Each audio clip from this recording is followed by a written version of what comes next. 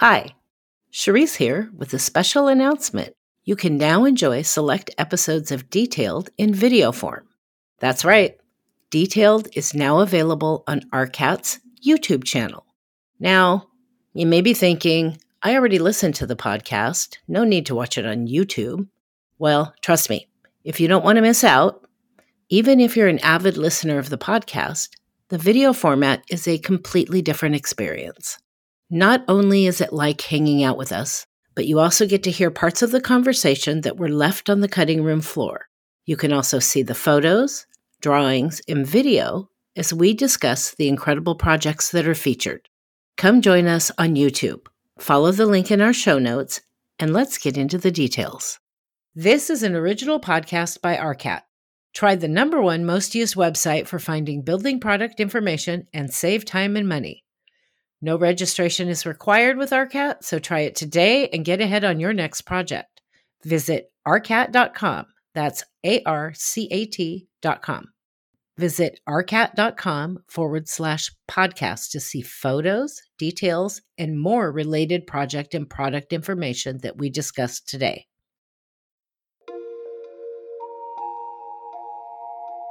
This is Detailed, an original podcast by RCAT.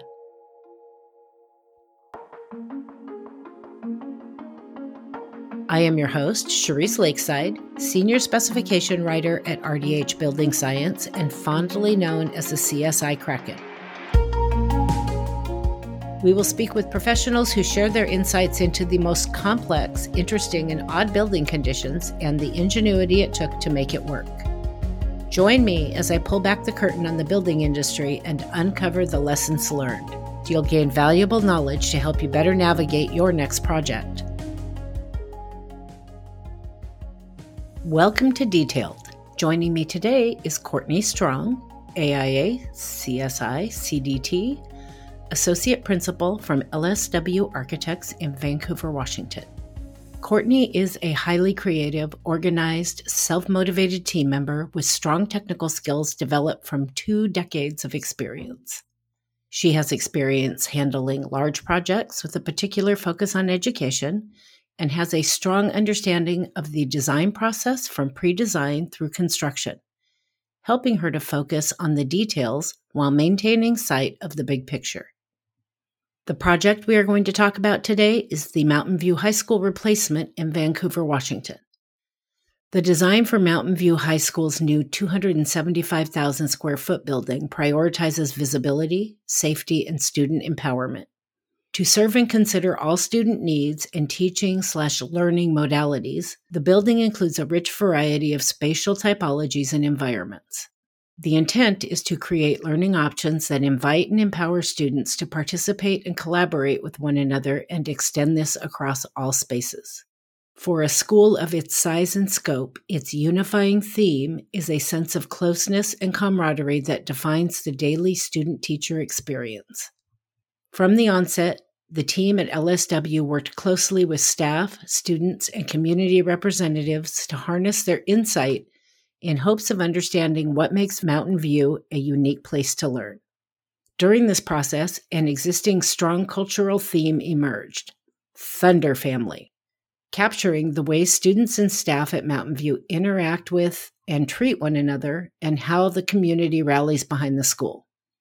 It's no surprise that Thunder Family became a strong reference point for the design. With such a large campus, a key objective was to make the school's multifaceted learning environments visible and accessible to students. The goal was to build a sense of unity and personalization to the school by breaking its scale down into connected areas. You can check out our podcast landing page for this episode to see pictures and additional details about this project at rcat.com/podcast. Courtney, my friend, welcome to Detailed. How you doing today? I'm great, Cherise. Thanks. I appreciate you being here. I'm excited to have all of our listeners hear from somebody I really respect a lot. A little fun fact for the listeners: the last firm that I worked for was LSW Architects, where Courtney is now. And Courtney was directly responsible for me going to work at that firm. I had gotten laid off from my firm before that. And she was like, you better call Cherise because she's not going to be unemployed for long. And we got to work together for a couple of years. So she is not only an amazing architect, but she is one of my closest friends, love her to death. So I'm so excited to have her here today. We've known each other for years. I also have to say that LSW Architects is a fantastic, and I don't say this about just anybody, and everybody knows that, is a fantastic and very unique firm. They really truly put their heart and soul into their projects in some unique ways I have never seen at any other firm that I've worked for. And we'll talk about that a little bit later. But it was an amazing experience working there. And they all know that that's my LSW family. They will always be my family. So Courtney, let's get down to business. I like to start off with just breaking the ice a little bit. What is the single best piece of advice you have ever been given? I always felt like I had confidence, but inexperienced when I was a younger architect. And I think for me, one of the things that was most helpful in overcoming that insecurity was that it's really okay to say, I don't know what you're asking, or I'm unsure, and that I need to review it and I need to get back to you. And it's completely acceptable to not know everything all the time and to be honest about that. I think it makes me a better person and it makes me a better teammate. I don't think you even know how much I love that answer. I do a lot with young professionals in my CDT class. And the one thing I hear over and over and over again is, I didn't know how to do this, but I'm intimidated by my boss, or I'm afraid to ask the question. If I'm your boss and you come ask me the question, you're the one I'm promoting next. That says you want to get it right. So I love that answer. That's a great, great answer. Let's talk about the high school, Mountain View High School in Vancouver, correct? Yep, East Vancouver. What's the story behind this project? What was the need? What made them go this direction for this new high school? Mountain View is part of Evergreen Public School District, and they have 4 high schools in the district.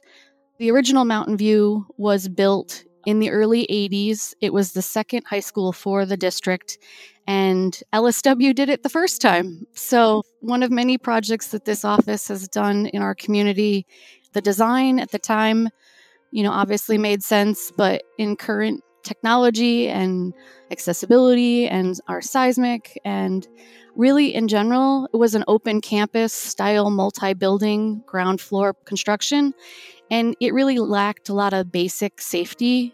The main office or main entry to the building was kind of in the center of all the buildings, so you'd come up to the site and wouldn't even know where to begin to look for the front door. So there were a lot of functional as well as maintenance reasons for the replacement of that high school. And so it was part of the 2018 bond that the district approved. And it was the largest portion of that bond, which was the largest in Washington history. I know that, for any school, there's so much planning that goes into before you ever, so to speak, put pen to paper. It's got its own special animal. But LSW is a little unique in how it plans and implements its projects. Can you tell me a little bit about that? Yeah, sure. So what I think you're alluding to is our process for our Colby certification test and our print motivation test. And both of these are indicators of how individuals think and work and act and what really motivates them. So it's a simple kind of questionnaire thing, and each person's print and Colby are different. And so by learning or understanding how you relate or interact with people through the Colby, and really what is the main motivator for an individual naturally, these are all things that are instinctual in each one of us. So using the Colby and print are intentional ways of looking at ways in which we can build teams that work cohesively together, that support each other, like One person may be the brainstormer versus the other person is neck deep in the facts, and balancing those two personalities or ways in which to look at things, we not only understand each other better, but we can achieve things and really work on what we call our unique abilities. Our unique abilities are kind of a way in which we look at when we're in our creative flow and doing the best work we can possibly do, we are happy and feel like we're achieving things and that it's life-giving work, and it's not something that's a task that just has to be done, or something that feels like, I just got to get through this and I don't want to do it. So ideally, by knowing those types of things about our teammates, we really can synergize who's doing what and why we work together as a team effectively. Remind me again, what project delivery? Was this a construction CMGC kind of job? In Washington, it's GCCM. GCCM. Yes. So the GCCM process is an approved process by the state here in Washington. Talk to me about, what does this building look like? What kind of spaces do you have in this building? What does the site look like? The building is 275,000 square feet. It fluctuates between 2 and 3 stories, depending on which wing you're in. It sits on a 41-acre site that has housed Mountain View, the original building. So we replaced the building on the same site that the current building was on. The new building sits kind of in 2 portions. There is a north half of the building and the south half of the building. And one of the things I mentioned about the old Mountain View was the inability to really see the main entry. So main entry is front and foremost visible from the street now. So it really makes a much more welcoming entry into the building. And it bisects at that point at the entrance. When you walk in, you're flanked by administration. So we've got 2 stories of administration on either side. And it leads you right into the heart of the school, the Commons. The Commons then branches out into 2 primary wings. To the north is the athletic wing, so all of our gyms and support spaces for the athletic department. And then to the west is our performing arts. So across the Commons, you see the auditorium from the main entry, and the performing arts classrooms surround that. Sitting above the Commons on our second story in our large vaulted space is our library. So again, making the Commons in the north half of the building our public face. All of the community is welcome in that portion of the building for various functions. So it really becomes the heart and soul of the school. The north half of the building is then connected to the south half of the building by what we call the loop. So envision an oval that the north portion is the Commons, and it circulates down and around through each of the classroom wings. And in the center of that loop is the internal courtyard. So one of the things I also mentioned was the old school being an open campus. Having that outdoor connection was really important. So that was an intentional part of laying out the spaces around this new secured outdoor space that the students could use. And that courtyard is amazing. It's already been used for our ribbon cutting and various daily functions. It's so lively. It has all sorts of amenities, everything from a little pre-K play area for the child development class to quiet nooks for individuals to work. There's a greenhouse for the floral and horticulture program. So it's very intentionally connected indoor-outdoor spaces. Additionally, spaces within the building, we have various CTE programs in addition to our general classrooms. We teach a culinary class in our nutrition lab. We have a wood shop, a metal shop, fine arts, floral lab, again for our floral and horticulture classes, and then obviously an entire science wing. I'm glad to hear that wood shops and metal shops and that kind of thing are coming back now that the train has hit the wall and we have nobody in skilled trades. Yeah. I remember when they started taking them out of the schools. Absolutely. 20 years ago. And I said, this is a mistake. It's like, what are you doing? You have to have options for those people that need a different path. We still have those classrooms. We intentionally actually located all of our tech classrooms in the same wing of the building as the labs, the shop spaces.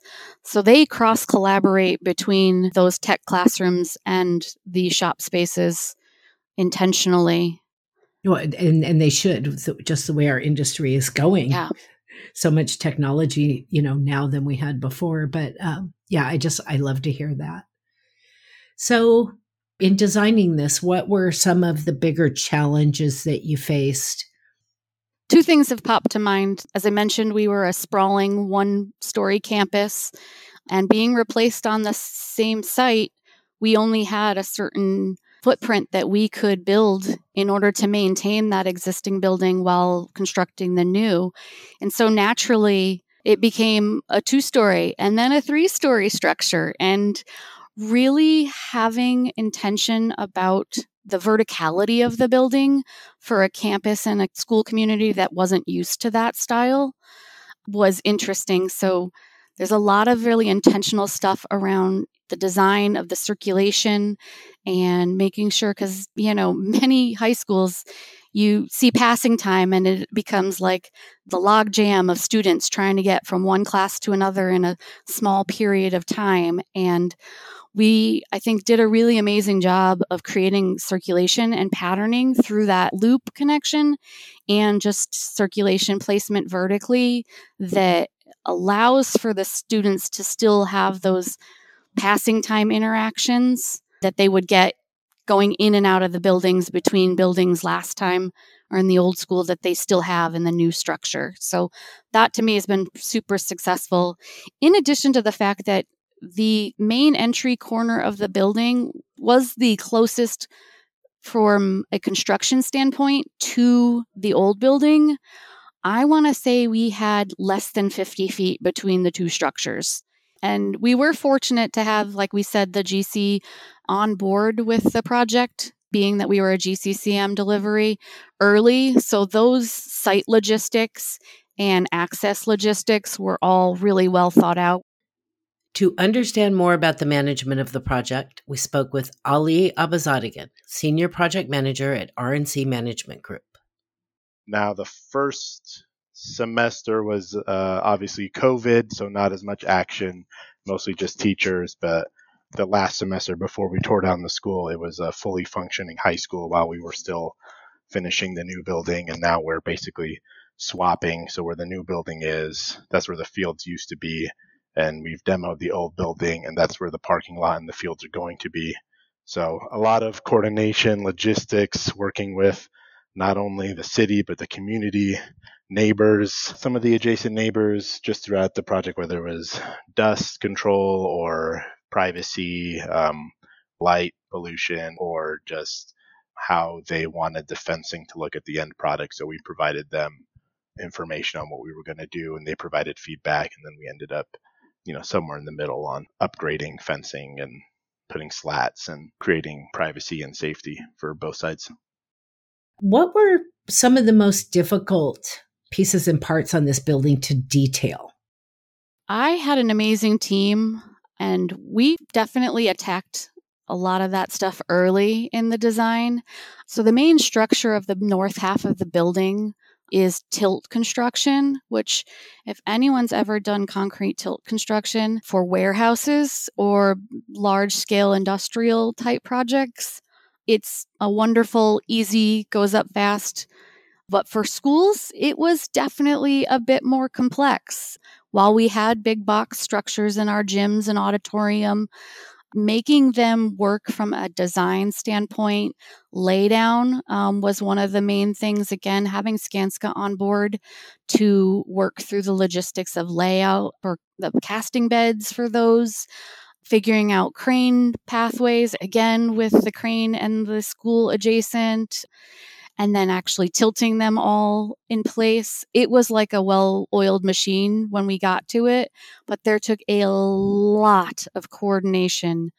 And one of the other things I think that having done that with schools was that the amount of coordination for everything that has to go into those tilt walls, every device had to be located during the tilt process, the shop drawing process. So making sure that every outlet, every AV, every embed structurally, there were so many people pushing and pulling on what needed to be where in those tilt panels that it was really amazing that we had so few issues when it came to putting them up, that I'm super proud of the team for doing, because it was certainly something new for us in school construction. I'm trying to think about, okay, how are all the layers of the wall? What's going on here for, the insulation or weather barriers and cladding? So describe for me a wall assembly in this building. The tilt is the primary structure and the interior face of the building. On the tilt from an exterior standpoint, it's either we've done sheet or fluid applied waterproofing, your continuous insulation above that, and then depending on the cladding material, obviously, we have masonry and metal panels on this particular project. So airspace cavity with your brick anchors, and then your veneer of either CMU or brick. We had a mix of both. And then clip system, we used an isolated clip system for the metal panel system. All thermally broken, all continuous insulation to meet energy code, but all of that happens from the concrete out. And I will say one thing, I think for me, the reason we've pushed to tilt construction in the past, a lot of our big box stuff would have been masonry, just straight either ground face exposed CMU or stud over traditional standard CMU. And unfortunately, it feels like it's one of the industry things in our area where labor has become a commodity that's driving that decision to change. When we did the analysis initially, it was a 3-month schedule advantage on the theater to use the concrete tilt-up. To understand more about the construction process, we also spoke with Trevor Wyckoff, Vice President, Account Manager at Skanska USA Building, Inc. On Mountain View, we made a decision to use concrete tilt-up at the theater and the gymnasium. The theater is unique just because it's such a tall structure, and there are not very many theaters in the Pacific Northwest that are constructed using a concrete tilt-up. When we proposed that, we saw a cost and schedule advantage to that. And so that's why we proposed it. We had to go across the nation, and we found examples back east where theaters were designed with tilt-up and they were successful. I mean, our fly loft for the auditorium was 55 feet high. The manual labor of installing CMU in those types of applications, it was an unknown and a risk that the district felt like the contractor's suggestion to use tilt in lieu of it made sense in this particular case. Talk to me a little bit about the products that you used in the school. One of the most important parts about the project was really feeling welcomed and that wow factor when you walk in the building. And for us, being that it was programmably driven to be a 2-story space, we really wanted to vault that space. So we have both at the main entry and in the commons, these beautiful 2-story vaulted atrium spaces. And one of the decisions from the district as a standard across all of their schools is that commons, corridors, public spaces be a polished concrete floor. So the checkerboard concrete is something we do on all the evergreen projects that we manage because we value the floor and its aesthetic and performance. That basically exposed aggregate concrete floor that we do just has a really long life to it. It looks really good, and there's very little to no maintenance versus like a VCT. Not only does VCT get replaced, VCT can get scuffed, and then every year, at least once, if not multiple times, the custodial staff is waxing VCT, so there's an actual pretty decent labor cost to maintaining that. If they don't do that, it just gets tore up pretty quickly, especially with student high traffic use. So concrete doesn't have any of those issues. You don't need to wax it. You just basically need to clean it. It's going to retain its shine and doesn't have a big maintenance cost for a custodial or the district in the future. So we prefer to spend a little bit more money up front to get that right, make sure there's less cracking. And the checkerboarding is so you minimize the concrete. Obviously, you can't eliminate all cracking in concrete, but it definitely helps to minimize it because there's individual pours on separate days, and they're all kind of interconnected. It was interesting for us from a construction standpoint. They were really small areas. I think most of them were, I want to say 10 foot by 10 foot or 10 foot by 12 foot. And they were checkerboarded so that you were never pouring one immediately adjacent another because of the shrinkage. You know, a 2x6 normally has a radiused edge to it. But if we were to use that like normal formwork and pour the slab to it, there would be a little lip on the concrete that potentially could crack. And so the design required us to rip that 2x6 down so that that was a 90-degree angle where we were pouring to, so that when we stripped that, and we had to wait 3 to 7 days before we could strip it so that we wouldn't fracture the edges of the concrete. So then we would strip that and it would be a really crisp 90-degree angle that we could pour up against. Because then after the two slabs were poured adjacent one another, that was an extremely tight joint. And because the first slab had already started to cure and shrink, that joint won't open up. After all that pouring is done, you take a diamond saw and cut that joint to provide some relief there. And it creates a really crisp separation. And then it gets a sealant put in there. I think it's an epoxy sealant that the polisher does when he goes in and polishes. And then he puts in that joint and grinds it down. And because they're poured independently, any expansion and contraction is going to happen at that joint. And that sequencing, though, of the checkerboarding, it elongated the schedule for our concrete slab pouring. And also because of the tilt-up concrete structures that we had, it just made us have to really think through how we were going to go and pour these concrete slabs when a lot of times we don't have the concrete tilt-up erected in place until later in the project. Typically, we would pour as much concrete slab as possible. At some point, we would tilt up the walls for those structures, and then there's a little pour back strip to tie the walls into the slab. And the way that it was designed was just different on this project, and it required all of the checkerboarding first, and then we tilted up the walls, and then we poured that strip back. And then that strip even had to be checkerboarded to make sure that we had small portions of the slab to minimize the cracking.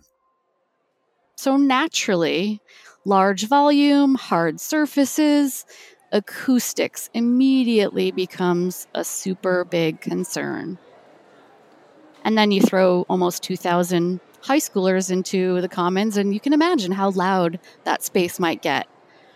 So acoustics being one of the things that drove some of the design, one of the products that we had used on another project for the district is Gypsorb drywall, and it's a perforated acoustic product.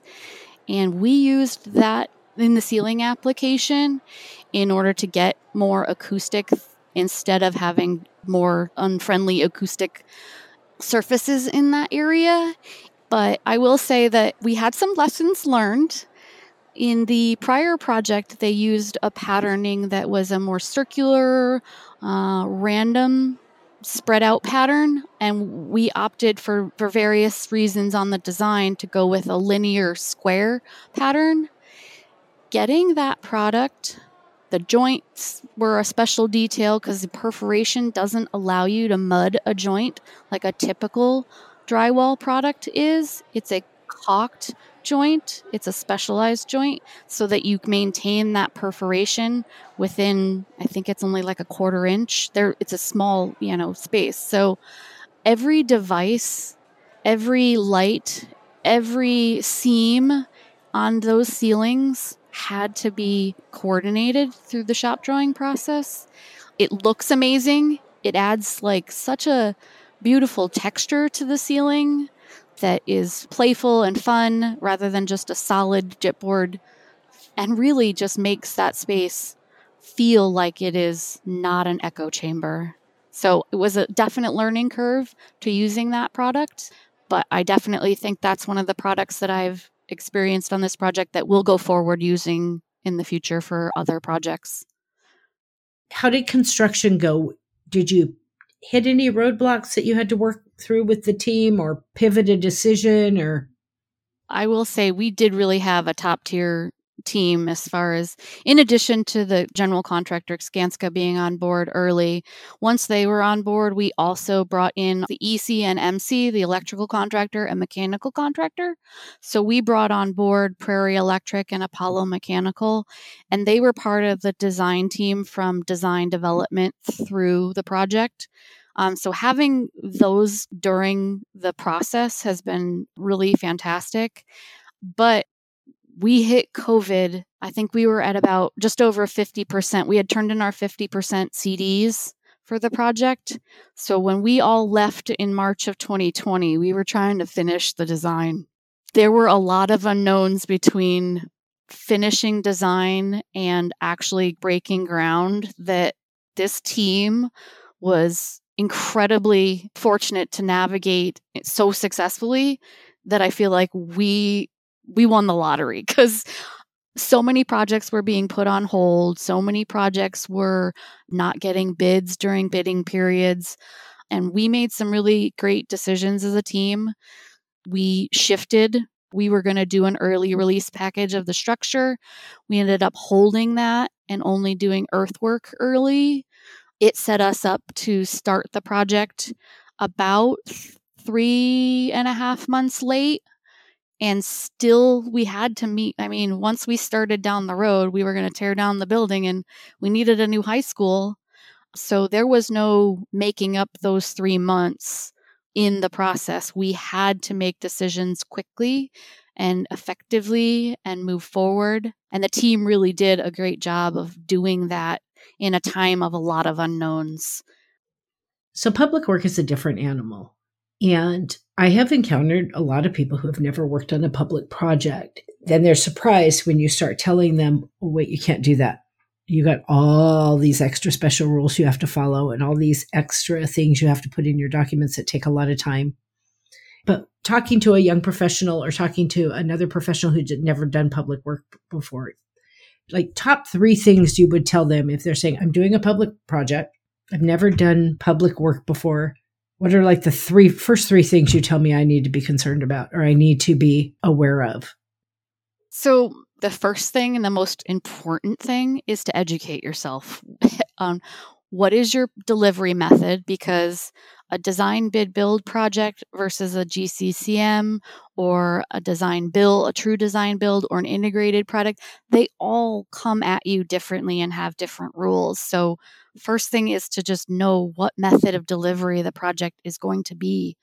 Second is to know what those rules are. And for me, I've taken both the CSI CDT class. Thank you for classes, Charisse. I'm one of her former students, successfully passed. But I also have taken the AGC's Washington State class on the GCCM process. And having that base knowledge really helps you understand rules and things that are specific to Washington State. And I know that those are offered elsewhere. And I'm currently in the process of getting my DBIA certification. So we can begin to take on projects in that delivery method.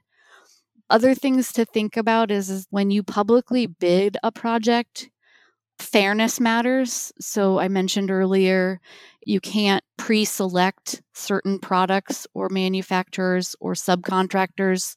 That is a huge no-no. From the design side, you certainly can get design assist and consult. And we do lean on a lot of our really amazing product reps around here for assistance in those things.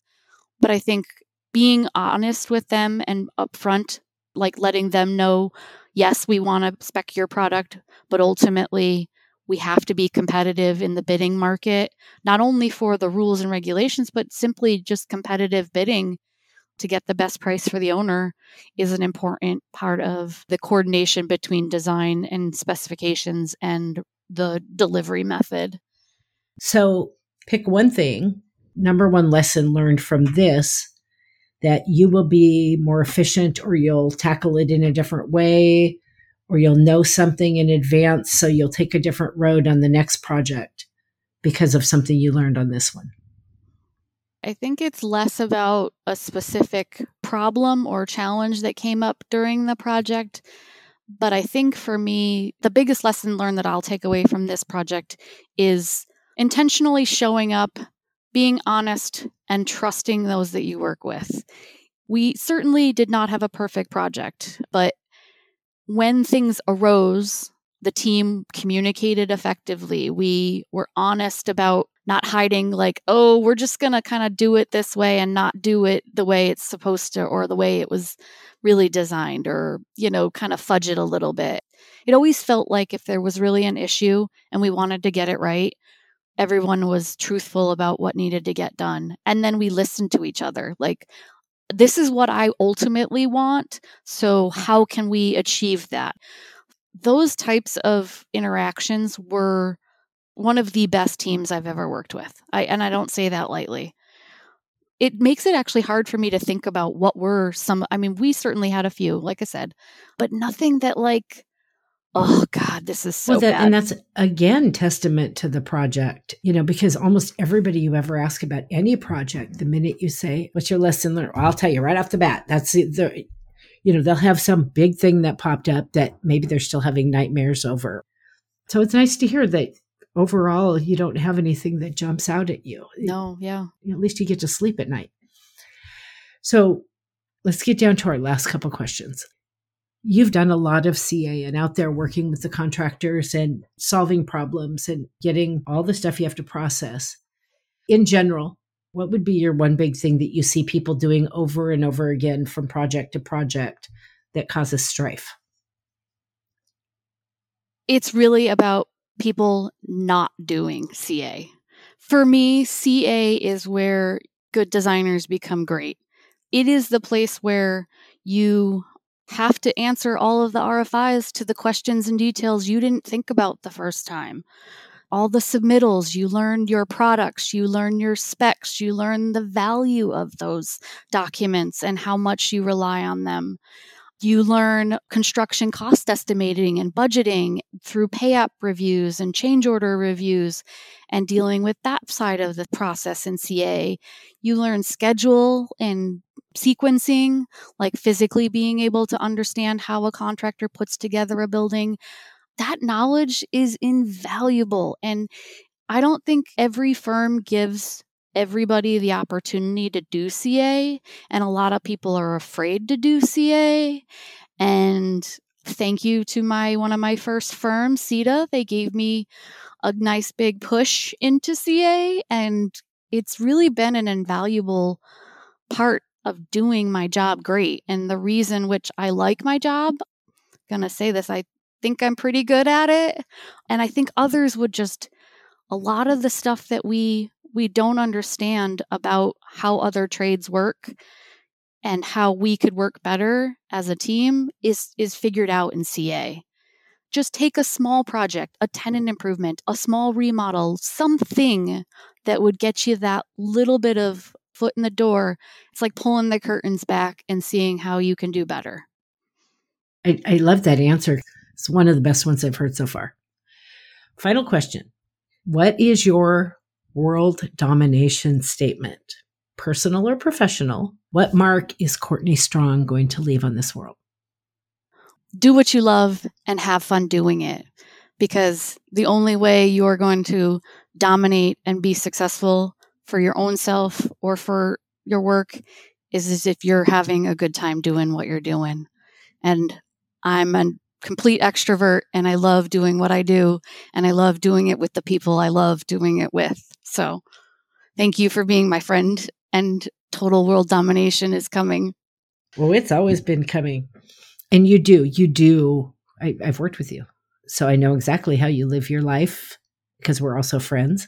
And you do put your heart and soul into your work, and you do love what you do, and you put a different level and piece and part of yourself into the world when you approach it that way.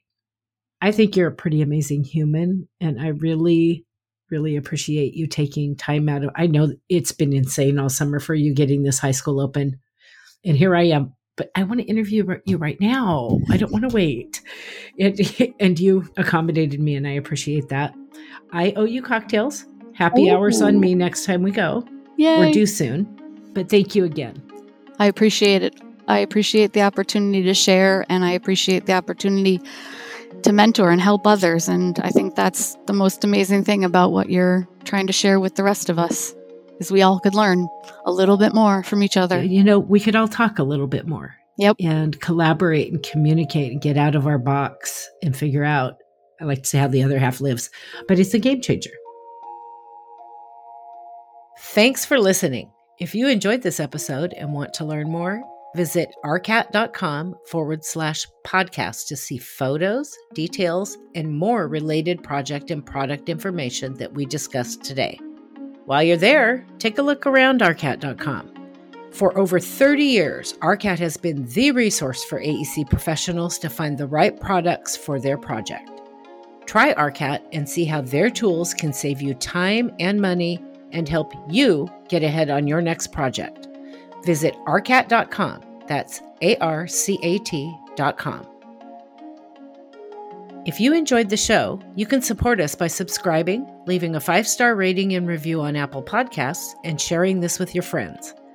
Thanks again for listening. We'll be back to share more stories and lessons learned to help you navigate your next project.